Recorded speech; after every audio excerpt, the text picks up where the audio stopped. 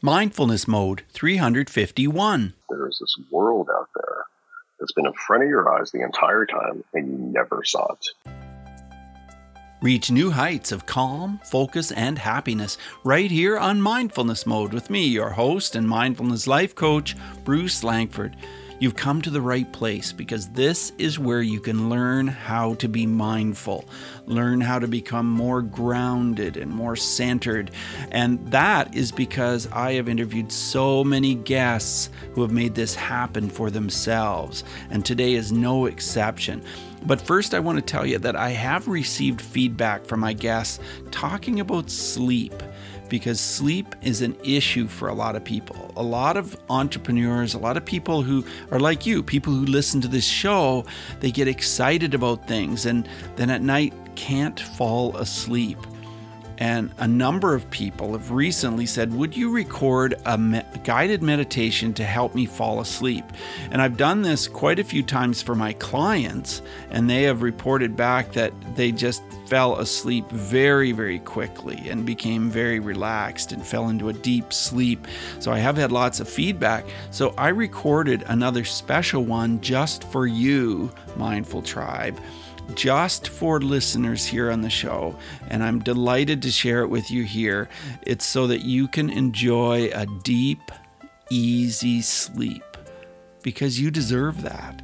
You deserve to sleep naturally, to fall asleep easily without any kind of medications or anything else to help you. Just relax and fall asleep to a calm, gentle voice. Is what I'm told, that people find my voice is a way to fall asleep easily, rest comfortably without effort.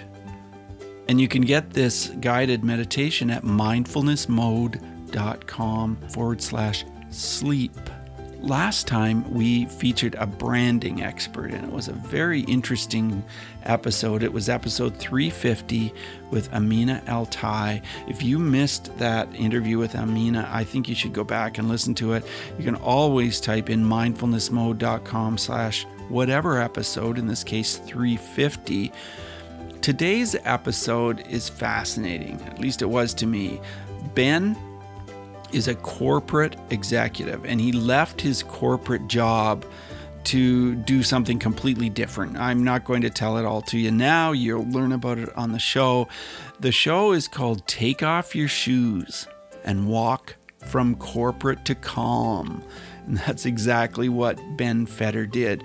So sit back, relax, and enjoy today's episode with my featured guest, Ben Fetter. Hey, Ben, are you in mindfulness mode today? I am indeed. I'm mindfully here. I'm present. That is awesome. That is awesome. And I'm just going to share a little bit about you, Ben, with our listeners. Ben Fetter is CEO of a large gaming enterprise called Tencent Games, and formerly was CEO of Take-Two Interactive, the publisher of Grand Theft Auto and Red Dead Redemption. In an effort to revitalize his sense of purpose and to rebuild family relationships, he dropped everything and left his fast-paced Manhattan lifestyle to head to an exotic island for a year of growth, including a new level of mindfulness, meditation, and artistic expression. So, Ben, I'm fascinated to talk with you about your journey. What does mindfulness mean to you in your life? I think mindfulness is kind of a big word that means a lot of different things to a lot of different people. For me, it was almost the opposite of what mindlessness means, which is, for me, it was striving and achieving and pursuing goals, and for no reason other than to strive and achieve and pursue goals. It was lacking kind of a bigger purpose. And I had this moment in my life where I realized it wasn't working for me anymore, and that what was beginning to suffer was the relationships that mattered most to me, namely my family. And I didn't know what mindfulness was until I actually kind of just, I didn't know what it was called. I just left my job and did something in a deliberate way, in a mindful way. And only once I'd been away, I started reading about mindfulness and all these ways of staying mentally fit. that, having spent a lifetime being physically fit, all of a sudden started reading about mindfulness, meditation, yoga, neuroplasticity. And, for me, mindfulness has become a way of rewiring my mind and my brain to behave in the way that I wanted to behave, in a way that was, less anxious and less, less of a slave to those urges of, achievement and success, and be more deliberative of how I wanted to live my life and who I wanted to spend my time with. Well, I think it's fantastic that you did this, but not only did you do it, but you tell us the story of how you did it in your book called Take Off Your Shoes. And I think it's fascinating how you were able to convey to the reader your journey. And one of the first times in the book that you talked about mindfulness was in chapter 7, and you talked about Ellen Langer, a Harvard professor. She wrote the book Mindfulness, and she talked about how most of us have predictable responses to the stimuli in our environment, and we follow these routines and have these automatic responses.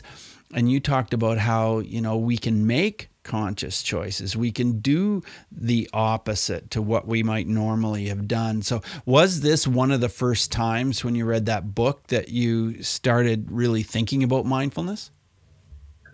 What really turned me on to meditation and mindfulness was a combination of just a general intellectual interest in neuroplasticity, just because I read a lot and I happen to have picked up the topic. And the first book I'm interested in was written not by Ellen Langer, but by a guy named Yongey Rinpoche, who's a Buddhist monk, wrote a book called Joyful Wisdom. And, he's an interesting story where he grows up in Nepal with what he says, would be described by Western doctors as severe anxiety disorder. And living in a country where there was a lot to be anxious about, right? Food security, shelter security, lived on the top of a mountain, had to walk down to get water, that kind of thing. Anyway, he finds himself in the U.S. and, all these people driving around in shiny cars and shopping malls, and he thinks, wow, these people must be so happy. And, he realizes everybody's kind of driving around with their shoulders up against their ears and stressed out, and he tries to figure out what's going on. And the book is really as well as an antidote about kind of, what's really going on and how do you begin to solve it. And that was my first introduction into meditation and mindfulness. And I know mindfulness and meditation are different, but we'll call it mindful meditation. Sure. And I got really curious. I found it really compelling. And that led me down kind of yet another reading path, including Ellen Langer. And I thought hers was really interesting. So I kind of felt like I had discovered something brand new. Meanwhile, this groundswell of mindfulness going on in the West. But I think she was one of the first, and she really did it to describe what happens to people as they age. I went on this sabbatical in my middle age, in my late 40s. And, I thought what she had to say was super compelling, and it kind of spoke to me. And I was in a time in my life when I was beginning to ask those kind of questions. But to your earlier point, right, I'd already made a mindful choice. I'd already made a deliberate choice by the time I picked up on it. And for sure, it's true to me, from what I know about neuroscience, is that the way neural pathways work is that the more we think a thought, the more we think a thought, right? We kind of have the same thought patterns over and over and over again. And like, a sled through the snow, the more often you go through, the deeper those tracks get, and they're harder and harder to dig yourself out of. And I thought that really compelling. And there were parts of the way my thought pattern worked that weren't making me happy. And I said, wow, what if you can make a deliberate choice to rewire the way your brain works, to literally think different thoughts? And what scientists know is not only think different thoughts, the anatomy of the brain literally changes by thinking different thoughts. And I thought that was super interesting. And a lot of what I did in Bali was just kind of this science experiment on my own brain about, can I change and how do I change? And it had an enormous benefit. I mean, just like shockingly impactful and beneficial. So, Langer was one of the first books I read about, not the first, but one of the first. And, there are many others that I'm sure are great. Well, I'm very interested about your journey in writing the book, because not only did you unwind while you were on this sabbatical, but you wrote the book. Did you blog or write all the time as you were experiencing that getaway in Bali? I didn't. The truth is, writing is hard for me. I think it's hard for everybody, but I found it really hard. Yeah. We kept a family blog, and I'd say, everybody in the family contributed. There's my wife and me, 4 children. And there was a lot of video, and it wasn't all writing. It was, video and photos, and it was actually a good resource for me as with the book. But, and the title Take Off Your Shoes comes from, one blog post that I had that I call Take Off Your Shoes, and I kind of expanded the book. But I wouldn't say writing was a big part of my sabbatical, but I would say a big part of my sabbatical was cultivating a sense of creativity and creative expression. And writing is certainly that. Well, you talked about taking a little drawing class, and was that your very first experience with drawing and art, and then you moved on to painting? I know. It was, and it was yet another kind of little science experiment on my own brain about what can I do with this kind of newfound this engine that I found that had all sorts of applications, and I'd never taken up drawing. I'd say my skill level was the equivalent of drawing stick figures. And again, through reading a book, I came across a 30-year-old book that talks about, an art teacher who sort of says, look, anybody can draw. The trick is to learn how to see. Yeah. And I thought that was fascinating, mostly because, first, once I'd gotten going, I kind of realized what she meant by learning how to see. And I kind of all of a sudden you realize that there is this world out there that's been in front of your eyes the entire time, and you never saw it. You never perceived it. It's there. It's in plain light. As soon as you learn to see it, it's like, oh my God, it's there. But you never notice it. You never perceive it. And so there's a lot of life lessons in all of that about, what you think you see and what's real. And there's a lot of mindful meditation of really trying to understand, including your thoughts, what's real and what's an illusion.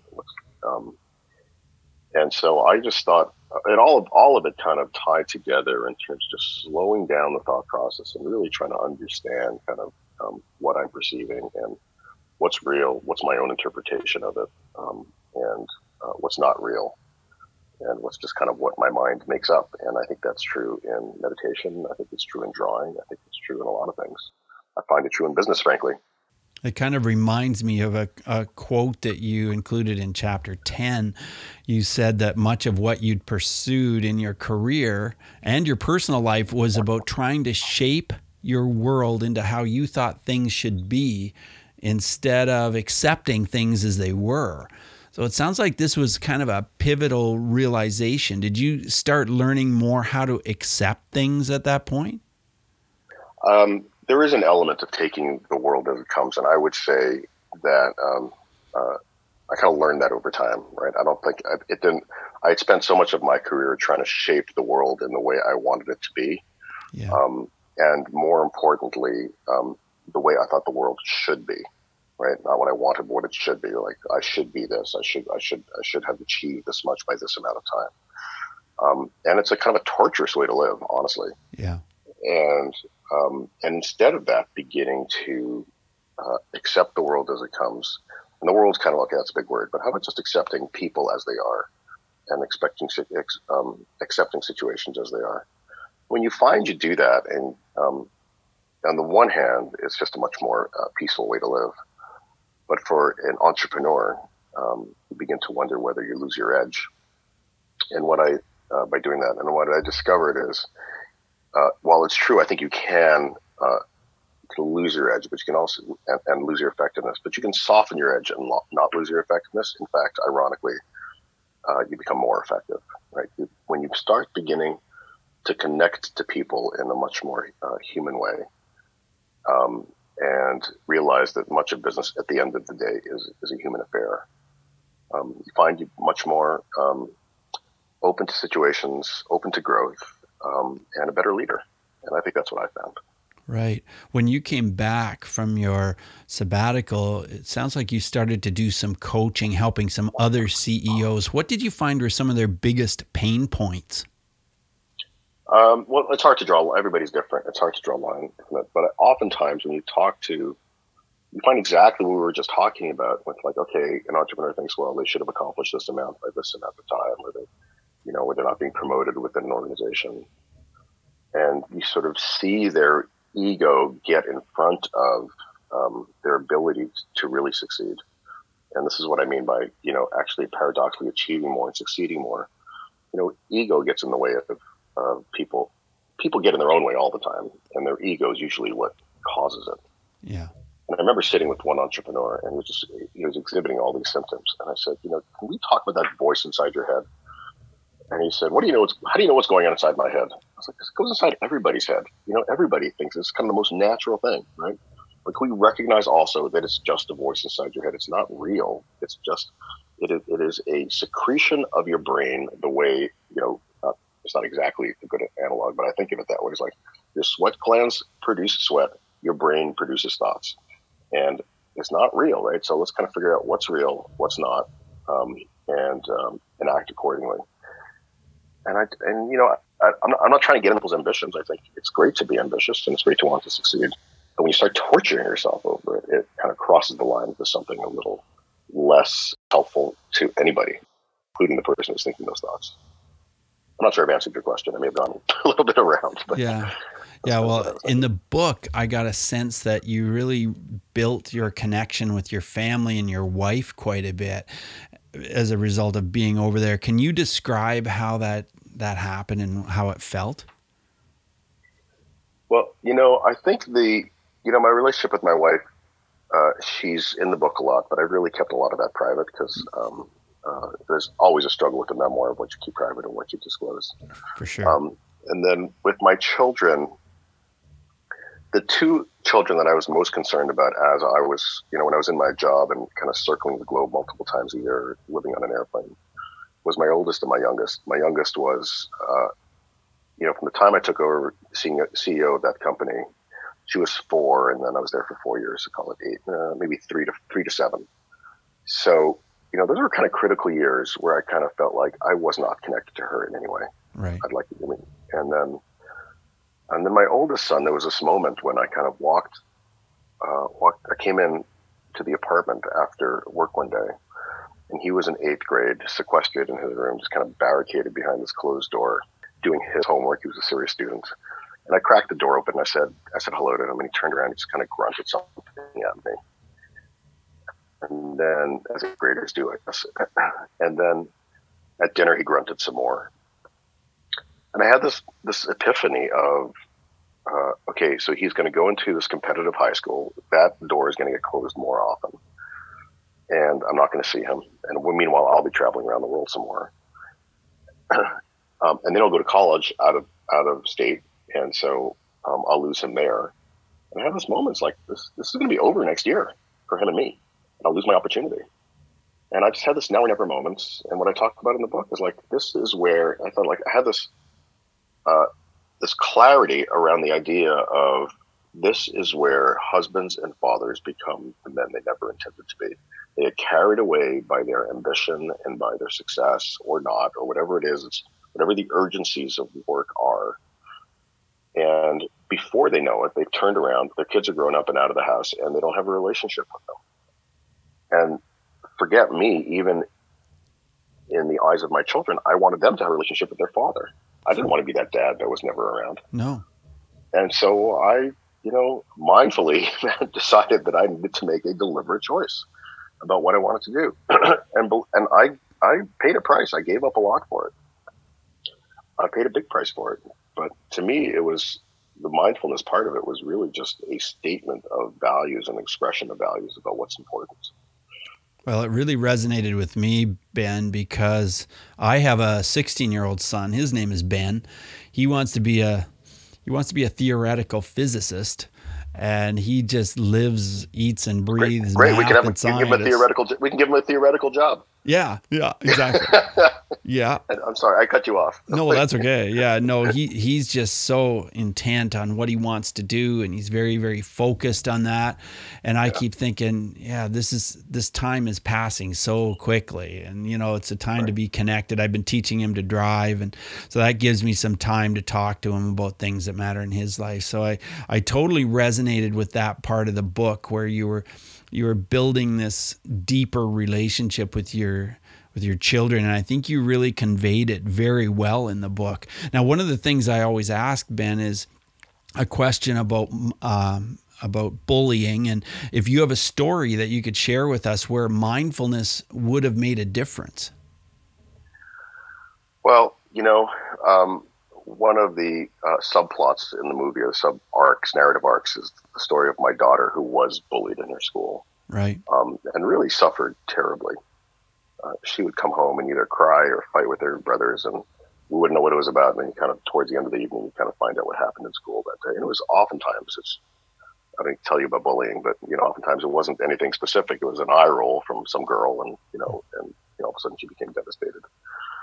And then by taking her out of that environment and putting it into an environment where she absolutely flourished, we noticed something. One, that she could have a positive experience, and that school was obviously the wrong place for her. But two, as a few years later, as she's a young adult now, and or a teenager, she's just this utterly different human being. It's just so amazing to watch. And I'm sure some of that may have happened anyway, but taking her out of that toxic environment in and of itself was probably a mindful approach. So I don't think you need to get up and go to Bali and have that experience. But taking her out of a toxic environment, I thought, provided you can put her in an environment that's not toxic, A, is beneficial, and B, kind of at least shows her that her parents are paying attention and that are concerned and caring and kind of doing the best thing for her. And then in terms of, other forms of mindfulness, she and I meditate together periodically. And when she's feeling stressed, she notices kind of the exercises. And I teach her about how to rewire her brain to deliberately think different thoughts so that over time those thoughts become habitual. And we do that too, just as kind of life coping mechanisms, dealing with stress, dealing with problematic relationships, because, in adults, we'll all have problematic relationships, and this is a bit of a teaching moment too. And so, I just think, mindfulness is a big word, but, if I had to identify two things, one was, making a deliberate choice to remove her from a bad environment. And then two, kind of, regular mindful meditation is kind of a skill set that I think is important. And so what does your form of meditation look like? Is it silent? Is it guided? How long is it? Can you tell us about that? I do a bit of a bunch of things. I'm laughing because I went on sort of a wellness retreat this past weekend, and I had the most bizarre meditation experience, which I'll tell you about, and then I'll answer your question. Yeah, I'd like to hear about that. It was weird. It was kind of, there were, 100 people under a tent, and there was all these warm-up exercises, and at the end, you sat across from a total stranger and looked into their eye, like left eye. You looked into my left eye, and I looked into their left eye, and you just gazed for it felt like eternity. It was probably 5 minutes. And the emotion that comes up just by looking at somebody's eye like that was astounding to me. So that was kind of the bizarre meditation one, and kind of powerful. My regular meditation I'd kind of describe as Vipassana. I do it daily. I wake up at about 4:30 in the morning. I know it's not going to be appealing to your listeners, but I happen to wake up anyway at 4:30 in the morning. I meditate for 30 to 45 minutes, and then I go back to sleep for another 2 hours. And it kind of keeps me rested. It keeps my meditation practice. And okay, I have a pretty busy home, and so that's kind of a relaxed time in the house. And sometimes it's guided, sometimes it's not, kind of depending on what mood I'm in. And I try to do it daily. And if I don't do that, I'm probably doing yoga, which is kind of a different kind of meditation for me because it's mostly about the breathing and not so much about the sweating. Right. And I find all of it kind of grounding. And if I miss it for 2 or 3 days, I really, really feel it. Well, you talked about your yoga practice in the book quite a bit, and it was just an excellent read. I really enjoyed it, and I want to move on here in the interview, Ben, by asking you 5 quick answer questions. So just 30-second answers are perfect. The first one is this: who is one person who has influenced mindfulness in your life? My friend Eric Langsher, who wrote a book called Start Here. How has mindfulness affected your emotions? They skew much more positively than they used to, and much more optimistically than they used to. Tell us how breathing is part of your mindfulness practice. Breathing is the center of my mindfulness practice. My mindfulness practice amounts to is 3 things. It's yoga, meditation, and art. And in terms of yoga and meditation, it is integral to the practice. And in terms of art, probably not so much, but I wonder what would happen to my art if I actually incorporated it. That's a really interesting thought. I'm going to take that back with me. That is interesting. If you could recommend a book, and I know you've mentioned a few books already on mindfulness or related to mindfulness, what would that be? Your Mindfulness is 1. Wisdom by Yonggi Rinpoche is 2. And there's a guy whose name I can't pronounce, which is called Mindfulness in Plain English. And I'm sorry, I can't. It's an Indian last name. I don't. Sure, no problem. And I'll put all of that into our show notes so that listeners, you can go to mindfulnessmode.com. Okay, perfect. Yeah, you can check it all out at mindfulnessmode.com. Yeah, exactly. And are there any apps that you would recommend that help with mindfulness? Oh, I have a lot. 10% Happier, Mindfulness Studio, Headspace, of course. Everybody does that. I wonder if I can just look on my phone for a few more. But I try them all and really enjoy them. But I think those are good ones to start with. Sure, sounds good. Well, I'll put that in our show notes as well. Ben, it has been very, very interesting talking with you about your book that's just recently been released, Take Off Your Shoes, One Man's Journey from the Boardroom to Bali and Back. So thank you so much for being on the show. How can we learn more about what you do and maybe get connected with you? I have a website called benfederauthor.com. And I'm also on Twitter and Facebook, also benfederauthor.com. And then also the Amazon webpage where the book is available. That's great. I'll include that in the show notes as well. So I want to thank you again. And just very much appreciate you taking your time out to be on the show, Ben. Thank you. I've really enjoyed our conversation, Bruce. Thank you. Great. All the best to you. Bye now. Thank you. Bye-bye. Thanks so much for joining us today on Mindfulness Mode. For show notes for every episode, check out mindfulnessmode.com and type the guest's name or the episode number into the search bar. You can also go mindfulnessmode.com/ whatever episode number you like. If you've enjoyed this podcast, you could help us out by subscribing to Mindfulness Mode wherever you listen, whether it's on iTunes or Stitcher, Google Play, Spotify. So many places you can hear Mindfulness Mode. So hit subscribe and share because that truly helps our show. And remember what I mentioned at the top of the show, this sleep naturally guided meditation that I have for you just for Mindful Tribe members. It's to help you receive the deep, easy sleep that you deserve. Sleep naturally, and you'll be able to fall asleep easily, get more work done tomorrow, and feel better about it. Rest comfortably without effort. Go to mindfulnessmode.com/sleep for your free download. So remember, subscribing and sharing helps keep Mindfulness Mode on the air. Till next time, Mindful Tribe, use what we've learned today to reach new heights of calm, focus, and happiness. Stay in the mode.